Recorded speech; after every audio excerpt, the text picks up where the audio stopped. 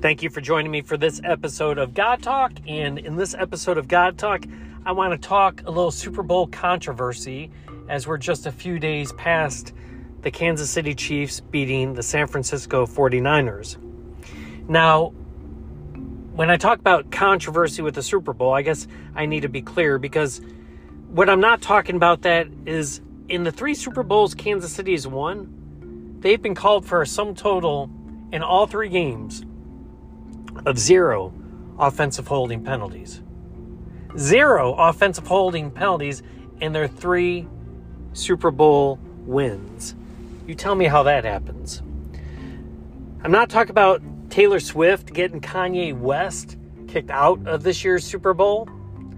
Apparently there's a little bad blood between the two of them, and he got a seat right in front of her booth, and she didn't appreciate it. She made some calls, had some things happen, and Kanye got kicked out of the Super Bowl. Not talking about that. Not talking about any controversy around the fact that Patrick Mahomes, at the end of the game when he was being interviewed, thank God, I'm personally thankful for that. But no controversy that I want to talk about in terms of that. I don't even want to talk about any controversy around the fact that Travis Kelce was so stinking drunk during the Super Bowl parade that he's publicly slurring his words as he's trying to sing Garth Brooks' old hit, I've Got Friends in Low Places, and couldn't even get through the whole thing without his buddy Patrick Mahomes trying to finish the song for him. And what an amazing role model that classy individual is, Travis Kelce. I'm not talking about the controversy around the shooting that took place in Kansas City when they had their parade. And that was a crazy thing as it unfolded yesterday. The shooter was actually tackled by a few Good Samaritans that were there attending the parade. No, the controversy I want to talk about in this episode of God Talk is a controversy over one of the commercials that took place during the Super Bowl. Now, I was going to actually play it, but since this is an audio-only podcast, it really wouldn't help much because it's just a song with a bunch of still images of people washing other people's feet. I've had a lot of people ask me what I thought about that ad, and I have to tell you, if I remember right, there was more than one religious ad that was going on during the Super Bowl, but it's this one from He Gets Us that is getting a lot of attention. And once again, it had to deal with a lot of people getting their feet washed. And at the end of it, what it says is Jesus didn't teach hate. He washed feet. Now, Christians and actually non-Christians alike are really good at taking a one-time event and blowing it way out of proportion. And what do I mean by that? There's one time in Scripture where Jesus washes people's feet. And he's washing his disciples' feet, and they're very uncomfortable about it. We have no record that Jesus went around once a week washing people's feet in the community. We have no record that he washed anyone else's feet other than his disciples. Now, could he? I mean, it's possible. But could Jesus have taken like a rocket trip to the moon? Because the Bible doesn't expressly say he didn't. Well, I mean, I guess he could have. But I think it's safe to say he probably did not. So we have no information that tells us that Jesus was regularly washing people's feet in the Bible. Just that one occurrence. But here you have this group spending 10 million, tens of millions. I don't even know how much it costs now for a minute-long ad on the Super Bowl to illustrate this point that Jesus didn't hate and teach hate. He taught washing people's feet. He didn't really teach that. He did that for his disciples. But once again, there's a lot of things Jesus taught. He was teaching all the time, but I really wouldn't rank that up there on something he was teaching. So I think it's misplaced in that, once again, it's like ripping a Bible passage out of context, which every good cult does. It's overemphasizing a single act without recognizing the wholeness of what Jesus said.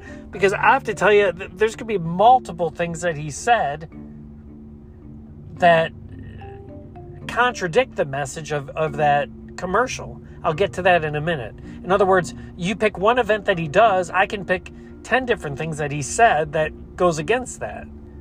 But that's what we want to emphasize.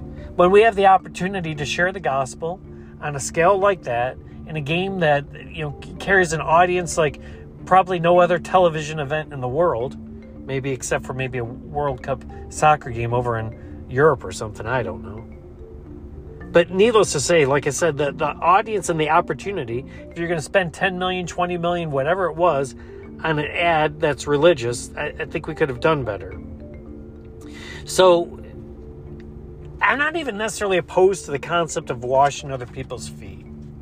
I mean, we have to get into theologically what Jesus was doing there. Part of it was showing service, obviously, but then there's probably another spiritual implication of, you know, he washes away our sins. And I mean, that's just a whole nother discussion.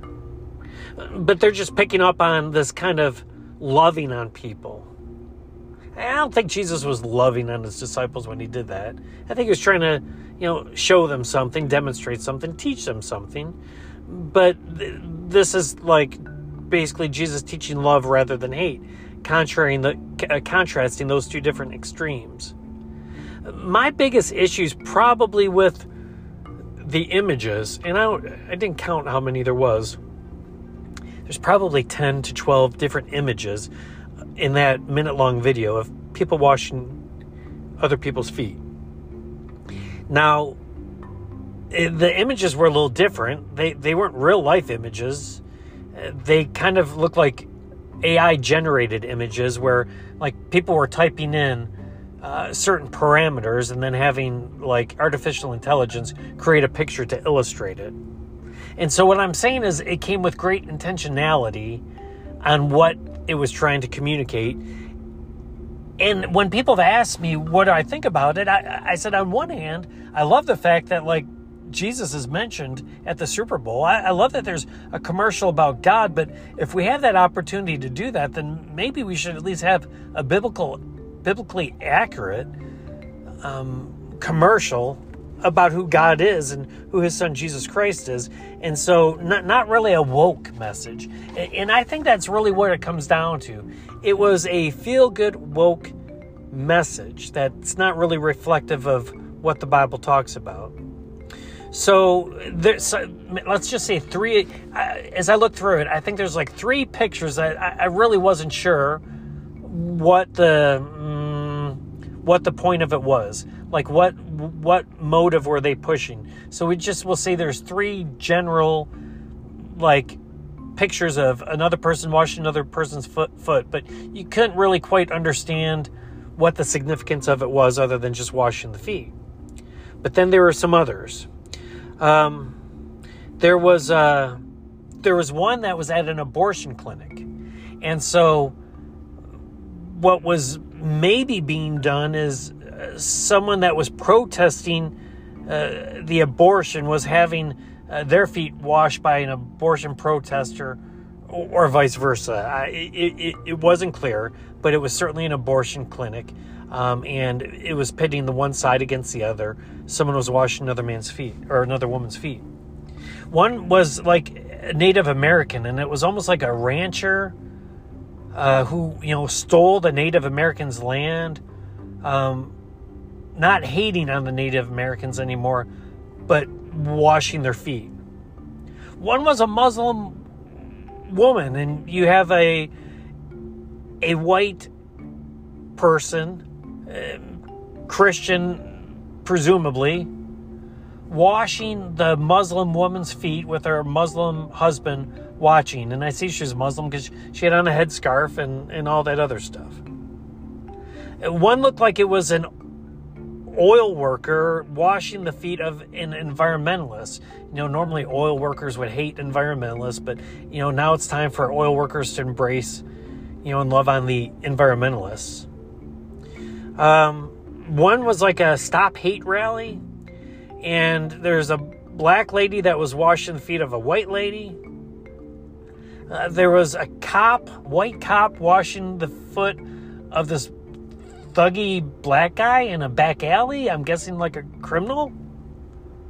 And then it ended with this either gay black man, but honestly looked more like a transitioning black man that you couldn't tell if he was actually a man or a woman, at a beach, having his or her feet washed by what looked to be like a Catholic priest, or I guess it could be an Anglican or traditional Lutheran, someone that was wearing a clerical collar.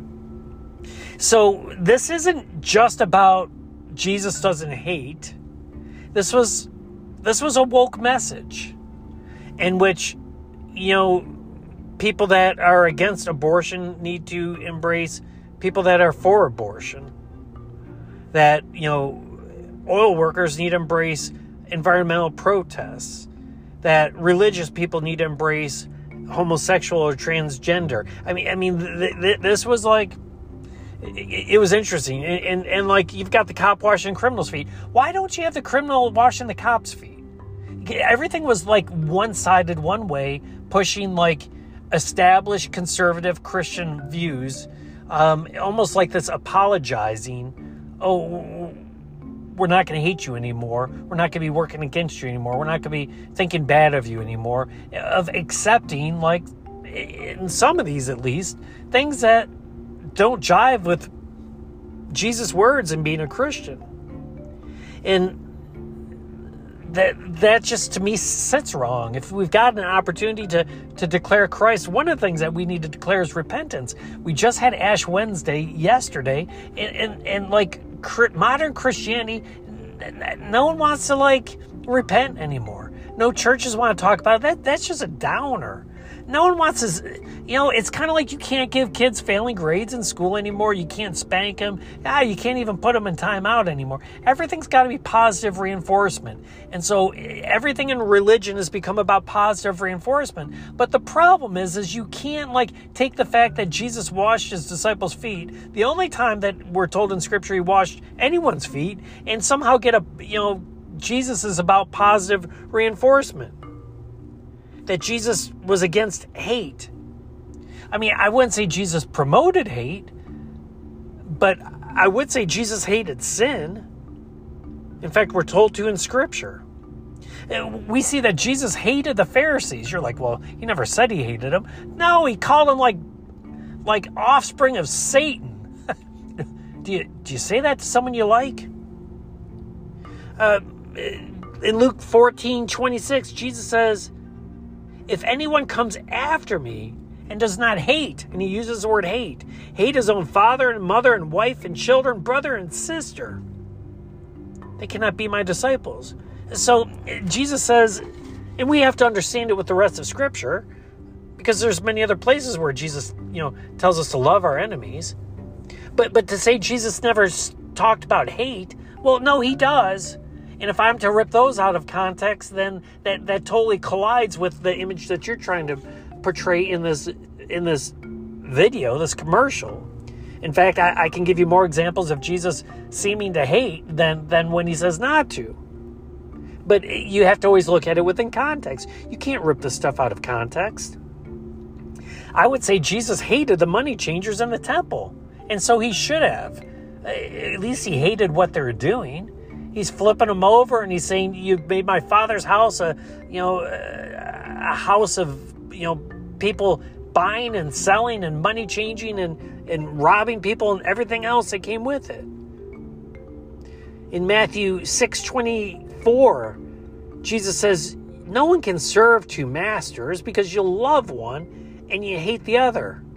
And so he says you can't serve God and wealth. So if Jesus says with two masters you're going to love one and hate the other because you can't serve two, you can make an argument at least that he's saying that you can't love both God and wealth. You got to hate one, and you wouldn't do well hating God. Psalm 97:10 says, "Love God, hate evil." Romans 12:9 says, abhor what is evil. Even in Revelation 2, do you know Jesus is talking to these 7 churches, and he talks about what's good about them, what's bad. Do you know what Jesus has one thing that he says that's good about the church in Ephesus? He says they hate the Nicolaitans. He doesn't say exactly what they were doing, but that's what he commends them for. Commending them for hating these people who have obviously turned to wickedness. So you've got one passage where Jesus is washing feet, and I just read to you, 1, 2, 3, 4, 5, 6, at least 7, if not 8, in which you can make an argument that Jesus was kind of advocating hate. So what do we do with this? Well, we've got to stop ripping the Bible's passages out of context to fit our own agenda, to fit our own view of what we think the world should be. In fact, what I would argue is that we need to figure out what the Bible actually teaches, the whole of the Bible, not any one passage, and we need to shape our own views based upon what the Bible says. You see, we don't do that. We try to get the Bible by ripping passages out of context, to give the narrative of what we believe. And that's exactly what happened in that Super Bowl ad. Is that this non-repentance woke agenda is being pushed. But you can't have forgiveness without repentance. Jesus came into this world really to call the sinners to repentance and call people to believe. That video is not calling people to repentance. It's accepting people as they are. The Muslim woman, no, you're outside of God's grace and God's. You're not a child of God if you're a Muslim. The trans man at the beach, no, you're operating outside of what God's word tells us that we're called to be. You need to be called to repentance. But you see that's not popular in the world. And so people get influenced by the world, and then they go to the Bible and they try to use Jesus to justify what they believe versus what God's word teaches. This is why we need to spend time in the word, guys. Because if you don't, you're going to fall for this junk, and that's exactly what it is. It's just junk. So, you know what? It was nice to see Jesus mentioned during the Super Bowl, but I'm reminded of Jesus' words to the Pharisees, which are on the other extreme of the spectrum here. But he says that by trying to win a convert, you make him twice the child of hell that you are. And honestly, that's what we end up doing with that Super Bowl commercial. We're just reinforcing a non-biblical message and making people that maybe are considering the faith or are marginally on the faith, we're reinforcing a message that ultimately makes them twice the child of hell that even we may be in our own perversion of the teaching of God's word. Thank you for joining me for this episode of God Talk, and I look forward to talking to you next week.